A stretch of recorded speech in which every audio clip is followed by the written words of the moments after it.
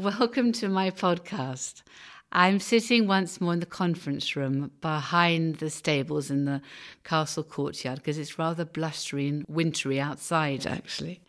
And I'm sitting here with Mike Withers, who has various aspects to his life, from helping his wife, Pat, paint. But at the centre of his life, and the one thing we're going to talk about today, are bees and the role they play in his life and their incredible importance to all of us who live here on this planet.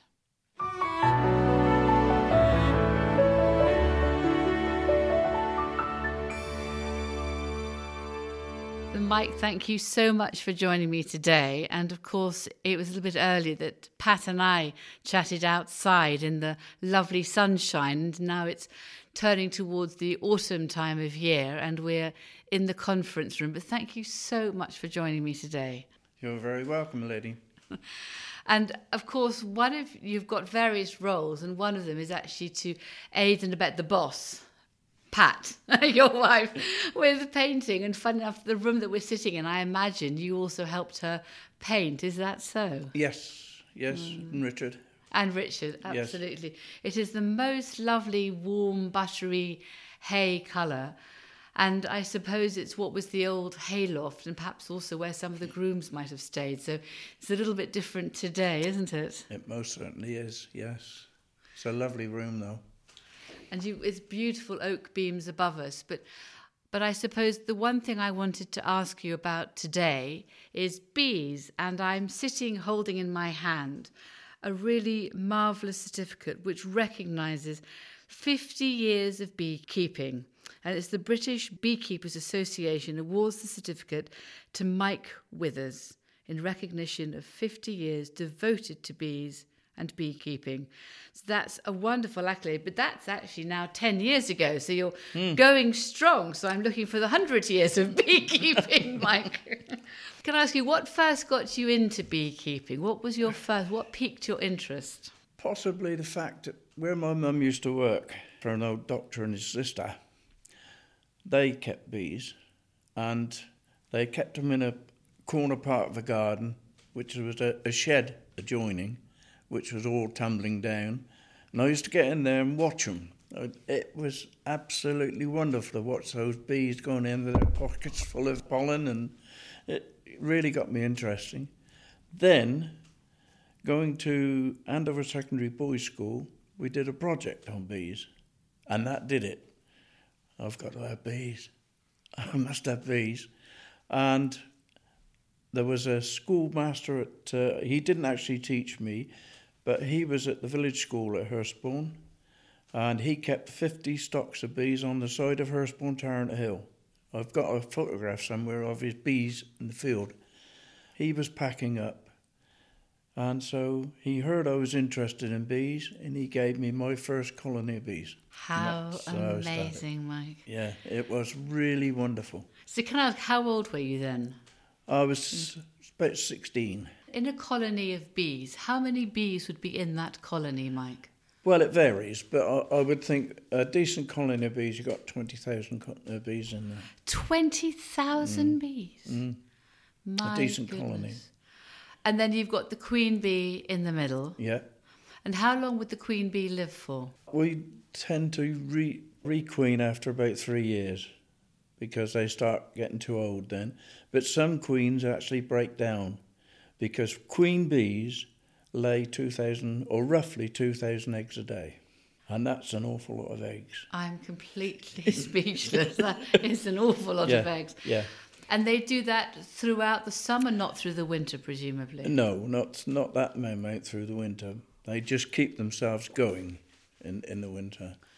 So would they start that process in the spring, in sort of April or May or something? Gradually, you would think around about, I'm going to say end of May, June, is the peak when they get the most bees they can get for the summer. But now that the honey season is so different because we've now got oilseed rape, which is a very early crop, and that does yield.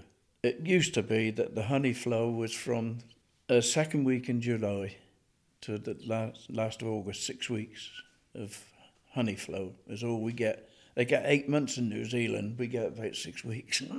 Wow. So it has extended a bit with the fact that we get oilseed rape now, which starts, some of it starts blooming in the end of March. Although I think we haven't been able to grow much this year, actually, here at Highclere, because there's been problems with pests. So the best thing is, because we don't use many chemicals here, as you know, so it's just better to rotate and leave it and not grow it at all for some time. So I suppose this year there's been amazing lime blossom on the lime trees, and they've yielded. It has yielded, definitely, which is fantastic. And then I know that I'm always told I should be planting blue-coloured flowers later on for the season, because I think there's something about blue flowers flower later, perhaps. I'm not really sure, but there's quite a few, buddleias obviously, and other flowers like that running later in the season. They do like buddleia. They always say buddleia for butterflies, but I have seen bees working the buddleia this year. And of course you've got borage. Yes. Which is a great one. And Felicia, they call it. Felicia? Yes, and because actually, that's you're a new right. crop now. Yes, it is. And the other thing is that I've realised that Simon has planted fields of oxeye daisies, because we've harvested the seed, and fields of cornflowers. So I hope your bees really enjoyed those this summer. They do. I wonder where they were getting it from, because we're still taking honey off. This is some I've taken off recently. Well, I think one of the last fields of wild flower meadows has now been cropped. There may be one more yet to come. I can't quite remember what Simon was telling me, Simon being our farm manager. And there's wildflower borders now. There always have been round many of the fields, but it's interesting. We are actually in some ways going back, Mike, to the earlier rotation, longer rotations of pre the Second World War, if you like. And I was reading in some medieval documents, which, as you know, I'm potty about. History, there were some records of the crops they were growing and all the different trees they were planting. Yes. And we've obviously, George and I have planted a little orchard by the field house where we live part of the year. But I was reading how Bishop William of Wickham had planted 61 pears and apple trees and quinces and crab apples. It was absolutely fascinating, and hives and bees were so important. I mean, throughout all of our history. Yes. That's right, isn't it? It is. Yeah, most of the big houses now have got their own bees. This place has always had bees, because Jack Day had bees. Oh, did he? Yes, Jack Day had bees down the bottom of your garden. Did he? Well, that's why we've got such a good garden, clearly. How lovely. I can't remember, you were telling me, what is it they say? We can't survive without bees and pollinators, can we? No, but they said that within 4 years, the humans will be dead without pollinators. And that's what bees are. And I think never have more people lived in towns compared to the country. And I think you therefore learn less about country law, as in LORE, rather than the law of the land. Yeah. But it is important, because if you don't have that connection to nature and the diversity of nature, you don't have the connection to the diversity of food how you eat and build it all up, which is so, isn't it? Yeah, but I mean, you mustn't say this about towns, because let's face it, the biggest one is London, the biggest city, and there's surprising how many hives of bees there is in London. Top of Harrods. And really? Yes. Oh, yeah. They're up on the roof. That is fantastic. Yeah, they have them on the roofs. Yeah. That is fantastic. I think it's just the life in London. You're less aware of it, rather than I think there are some great people keeping hives. And is there a sort of Hampshire Beekeeping Association that you're part of as well? Yes, definitely. So there's regional ones and then the national one. Yeah. Would that be correct? I'm in the Andover Beekeepers, which is connected with Hampshire Beekeepers. Right. And I'm in Newbury, which is Berkshire. Oh, excellent. So I'm connected with the everybody. With everybody. Yeah. Whenever, if I'm not feeling so great, I tend to turn to thinking about what I'm eating in order to try to improve my immune system. And I was reading in the papers the other day that they were just talking about the wonders of honey. Yeah. I mean, have you been aware of that as well, Mike? I've been told that it does help with this terrible COVID. Oh, really? Yeah.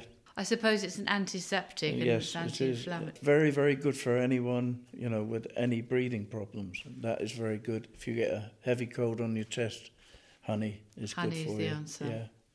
Well, I think my husband, I'm afraid, mixes it with a bit of whiskey. But when I gather Pat does as well, does she, your wife? Oh, well, there we go. Yeah. They're in good company. Yeah. But and it spoils the honey. Well, I sort of think the honey is amazing, and Yeah. And sometimes I tend to mix it in some yogurt most evenings, and it's Good for you. It's my pudding. A lot of people use it instead of sugar on Well, the I don't cereals use and sugar, stuff like yes. that. You see. I think I use it instead of sugar. I don't have any sugar if I can. I tend to turn to honey and have that on my porridge or with some blueberries. Yeah. You're kind of away, aren't you? And I read in the old days that you also used to put honey on a wound. It's supposed to, in the, again, medieval times, back to my old country law, that... But the one they use mostly now is the New Zealand one, Manuka honey. Very expensive. I mean, that's about £31 for a jar like that. There must be something very, very good in this Manuka honey. I mean, I'd love to charge £31. And sometimes the honey is cloudier and sometimes it's clearer. And sometimes it's set. So can you explain to me the difference between the honeys? That's why I've brought those two, my lady. Excellent. I've got 2 jars of honey in front of me. Yeah, that one, as I say, they've been bottled recently. This one was probably one of the last. The clearer jar of honey. And that's still clear. But that is now turning granular. That's how it will gradually go down till it goes down to white. Oh, so that's just a process of time? That's the process, yeah. Fine. And yours are always from the same hives, and I suppose the taste depends on what the bees have the bees work on, feeding yes. and collecting. Yes. Do you have a favourite? I think the best one of all is white clover. That's if you can get it. But, no, I do like the normal one round here, the lime. Yeah. Get a nice mixture of lime, you've got a real good one. But the most horrible honey is ivy. That's a very horrible honey. And rape honey, just sweet. There's no taste to it much. But get yourself a bucket full of ivy honey and a bucket full of rape. Mix them together and you've got a wonderful honey.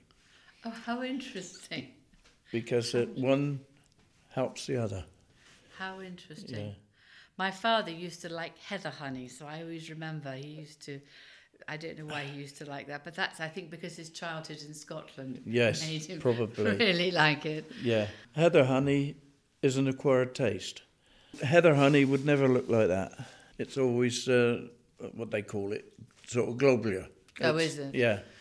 You cannot extract honey like we extract that, not heather honey. It has to be pressed. They'd probably charge me more for buying it, don't they? So, but I was wondering how often, when the bees are producing honey and the honeycombs, how often can you go and collect it from them, Mike? I've known a good stock of bees fill a crate in a fortnight and ripen it. They probably fill it in a week, but then they've got to ripen it and cap it. Right. And probably in a good season, you could get a crate in a fortnight. Quite easily. Goodness and that me. would be, a crate is £30 roughly in a crate.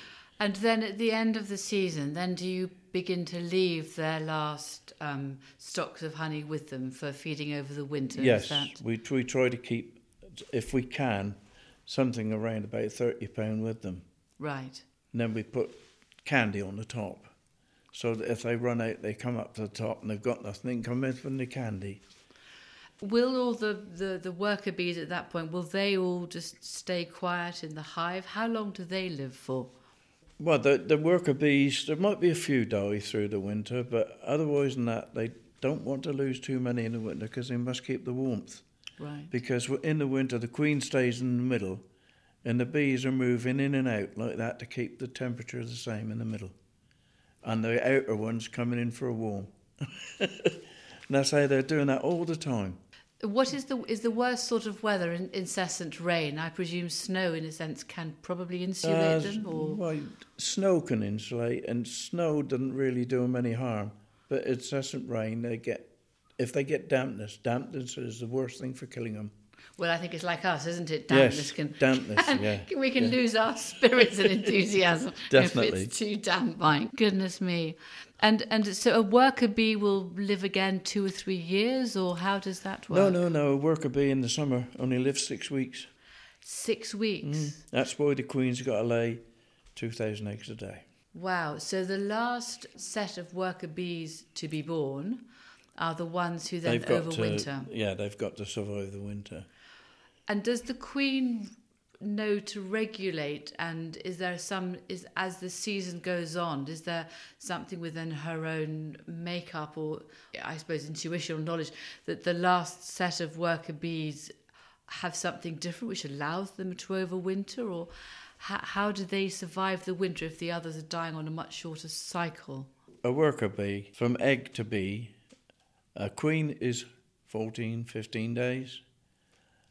A worker bee is 21, and a male bee, the drone, is 28. So this is how they regulate all the time. The worker bee, as soon as it's born, it doesn't go out and fly. It does all the hive work. Feed the young, clean the hive, all that for its first 3 weeks. And then its next 3 weeks, he's got to go out foraging. And his wings gets all tattered with wear. Thousands of miles they fly. And then they're worn out and they die. But in the winter, they can't get out and fly, so they don't get worn out. So they stay intact. So they stay, and that's when they eat their honey then. And then they start again as the weather warms up. That's right, yeah. And then they start going out and the cycle begins again. Yeah. How extraordinary. And when a queen bee dies and you need to get a new one, where does the queen bee come from? Well, I get mine now from a dealer in Andover, and I think most of her bees are now coming from Romania. Good Lord. But the bees that they're using is called a Buckfast queen. And they were done by Brother Adam at the Buckfast. But they're bred in Romania, and I've heard say, because I bought three lots this year, and all 3 swarmed.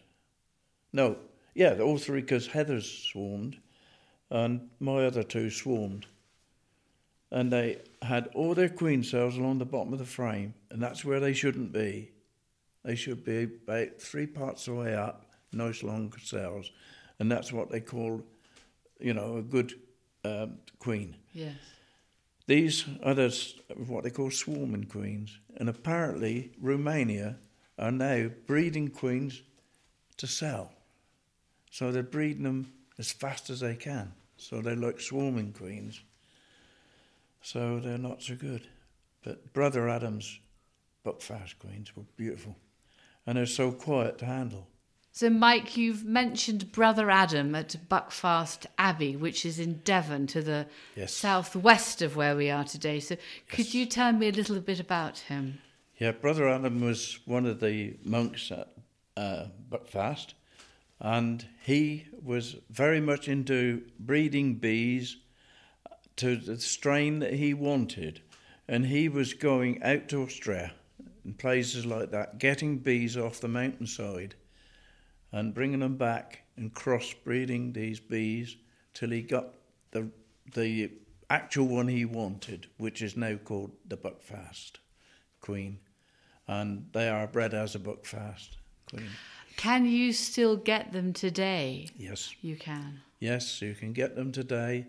As I say, they're born out in Germany and Romania. Last year I had a German Buckfast, and I found that they're a lovely bee, and they really do work, and they're so quiet you hardly get stung with those. The Romanian Buckfast, I'm not so sure of. I'll tell you next year on those, because I've only just got them this year, and they swarmed a lot. Right. So we don't want that. Well, perhaps I can contribute to helping you get a couple more German Buckfast bees, if they're good ones. It'd be lovely. Yeah, I'd like to do something to, from Highcliffe as a small thank you anyway. So that would be fantastic. And George and I would love to do that. There is a New Zealand queen They're very, very large, very, very light in colour, and they really do produce bees, and they really are quiet. But the trouble is, they don't half eat. So, Malcolm, my cousin, he had one. He was so pleased with it because it's so nice to handle. He lost them in the winter. They ate all their food. He just couldn't keep up with them. This buckfast is a good working bee. It's not a greedy bee. Right. So that's why it is. And they're not bred in this country anymore, Mike? Yes, Jed Marshall breeds a buckfast queen in this country. But he wants about £46 for a queen. Right. You could put that queen into a hive and they kill it. Yes. £46 down the pan. Yes. You've got to be just right. Well, it's all this delicate balance. It's the balance, yeah. You've got to get it right. This year I had one little stock of bees. I kept putting queen cells in, and they were just killing it off, and they had no queen. And then all of a sudden, they've turned up with a queen. Don't know how they've got it, but they've got one. They clearly wanted their own and were not interested in yours. Yeah. Is it difficult to breed a queen? I've bred one. I keep saying I'm going to try it. I do it, sort of partly, what shall we say, normal. You look through the hive and, there's a lovely queen cell. Take your old queen away and the bees think they've swarmed because the old queen's gone. And let the young queen hatch and it's all done. But if you don't take it away, that old queen will say, they want a new queen now. They off I'm gone and they swarm. Right. So, it's trial and error all the time. But what they tend to do now is they'd get a brood frame and they'd cut the wax like that in sort of V, and they'll hang these queen cells off. And then when they've got a grub in there hatching, yes, they cut that away and they put it in a hair curler. Yes. And let the other bees feed it, and the queen will come out in there. Because if two queens meet, they fight till death. Yes. So you've got to keep them apart. This is the difficult thing with queen rearing. You've got to keep them apart, otherwise they fight. But in the old days, before man was involved, how did the bees produce a queen, or did one queen die so another one naturally hatched? You can do that. If you think the queen's had it, she's not doing it. You can kill her, and they would take an egg from a cell up to 4 days old and put into a queen cell, which hangs down rather than in. It hangs down, and then they feed it raw jelly. How extraordinary! And then she comes out as a queen. They are the most extraordinary insects, aren't they? Quite extraordinary, and so important to our fruit business, to our life here on Earth. And somehow in their routines and their knowledge, I think they know. Golly, they are completely mind-blowing. And so at the moment, Mike, this autumn, the bees are still collecting honey. Will you be able to get a little bit more honey out? Yes, we're hoping to get a little bit more. We won't get a lot more. Some of them are shut down and given them their varroa treatment, because as you know now, there's a mite in bees that kills them, varroa mite, and we have to treat for that.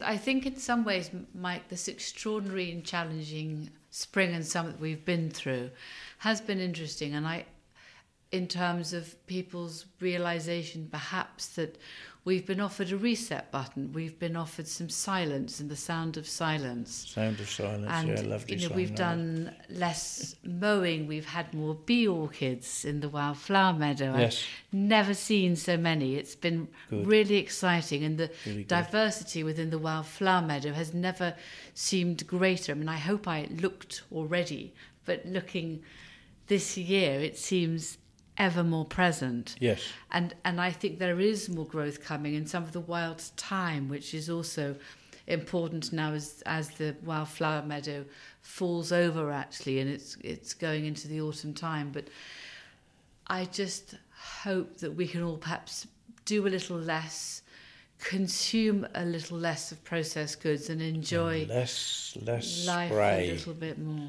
Yeah. This was what was doing it, and I looked at grass verges and that on the roadsides.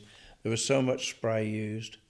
The wildflowers were disappearing, but now they're not using the spray. They can't use the spray, so we're getting a lot more wildflowers now. Good. And well, that's very positive. It's a good thing. Yeah, it is a really good thing, isn't yeah. it?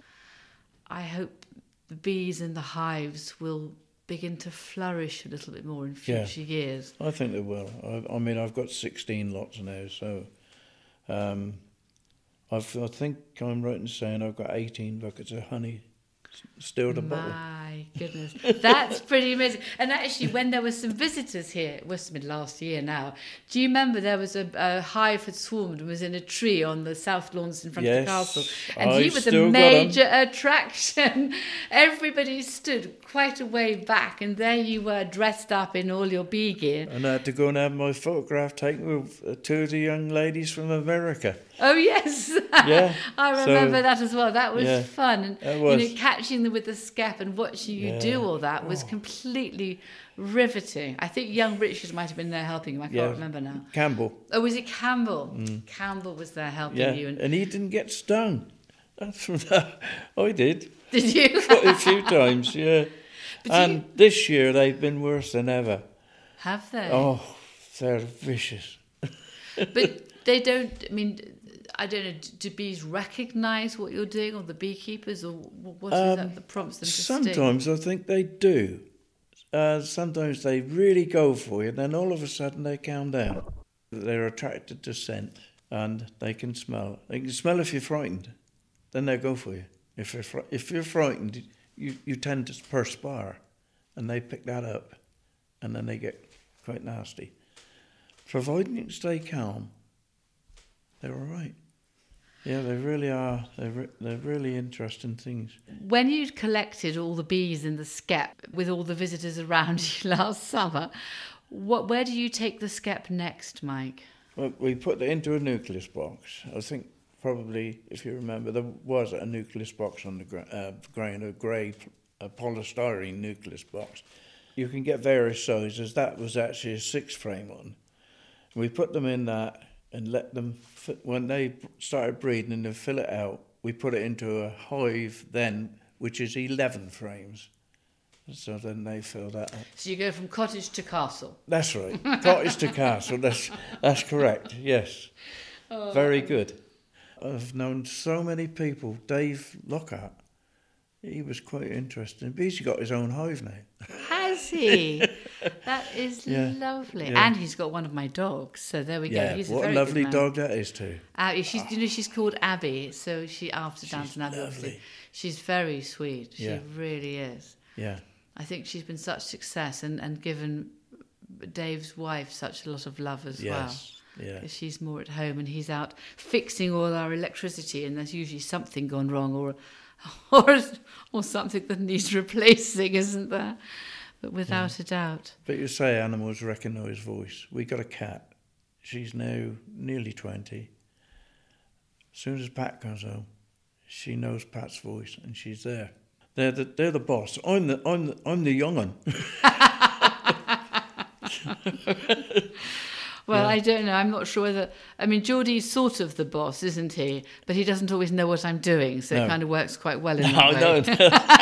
I know that one. That's very true. Yes, I know you do. Yeah. And actually, your wife, Pat, always says to me, well, as we start a project, now, does Lord Carnarvon know about this or not? And it's quite frequently or not. Or not, yeah. And I do share most of what my bright ideas are with him, but it's choosing the time and the place to tell your husband, and I think I'm just the same as everybody else. But you have been such an amazing support, and I hope you go on carrying on to be such a wonderful support, dear. Also to Pat in your life here together and the little cottage that you live in, the other side of the park from us. I always love driving by you, and I look over the hedge to see if you're in or not, or pottering in your garden. It's an amazing garden you have, which doesn't surprise me at all with all your bees. I had one hive of bees in the garden years ago. I was out there working them, and our neighbour came out in her garden, and she had the bees all after her. So she said, "I've got some in the air." I said, well, go round the front door, Joyce, and I'll come round. She went through the house, she opened the front door, and they was waiting for her. Oh, no. That's right. So I said, well, we can't have bees in the garden. So that's when we took them out of the garden. But now I've got 4 in the garden. So if you're stung by a bee, what is the best thing to put on it, Mike? Well, they always used to say the old blue bag. You can get stuff now from the chemist, you know. I take a tablet every day, and that one stops it. Oh, how lovely. Yeah, I don't swell much at all. Oh, that's very useful. Very good tip. Wasps. I got stung with a wasp again the other day. God, that's painful. Yes. They're worse. It's a different venom. It is It's very a different venom to a bee. Bees give us something which is so beautiful and such a contribution to our life and our food. And I think we're all very good at enjoying our food. And your parties in the summer with Pat are legendary. And I know you haven't been able to have them this year. No, but I think we're all going to have to party next year, Mike. Oh, definitely. I hope we can all find ourselves winding our way up to your house. Oh, brilliant. Next summer for a jolly good party. We'll toast your bees and toast in summer 2021, I think. We'll have one as soon as this blooming lot's over. I Excellent. think that's when we're going to have one. We're going to have a good party. Excellent. Mike, thank you so much for joining me today. I have, as ever, learnt so much from you and really appreciate all you do. Yeah. And bees are a key part of all of our lives on this planet, and they need to carry on as we do with some care. Yes. And consideration for others. Thank you, Mike. Thank you very much, Lady Carnarvon. Lovely to speak to you. It's always lovely speaking to you. Thank you.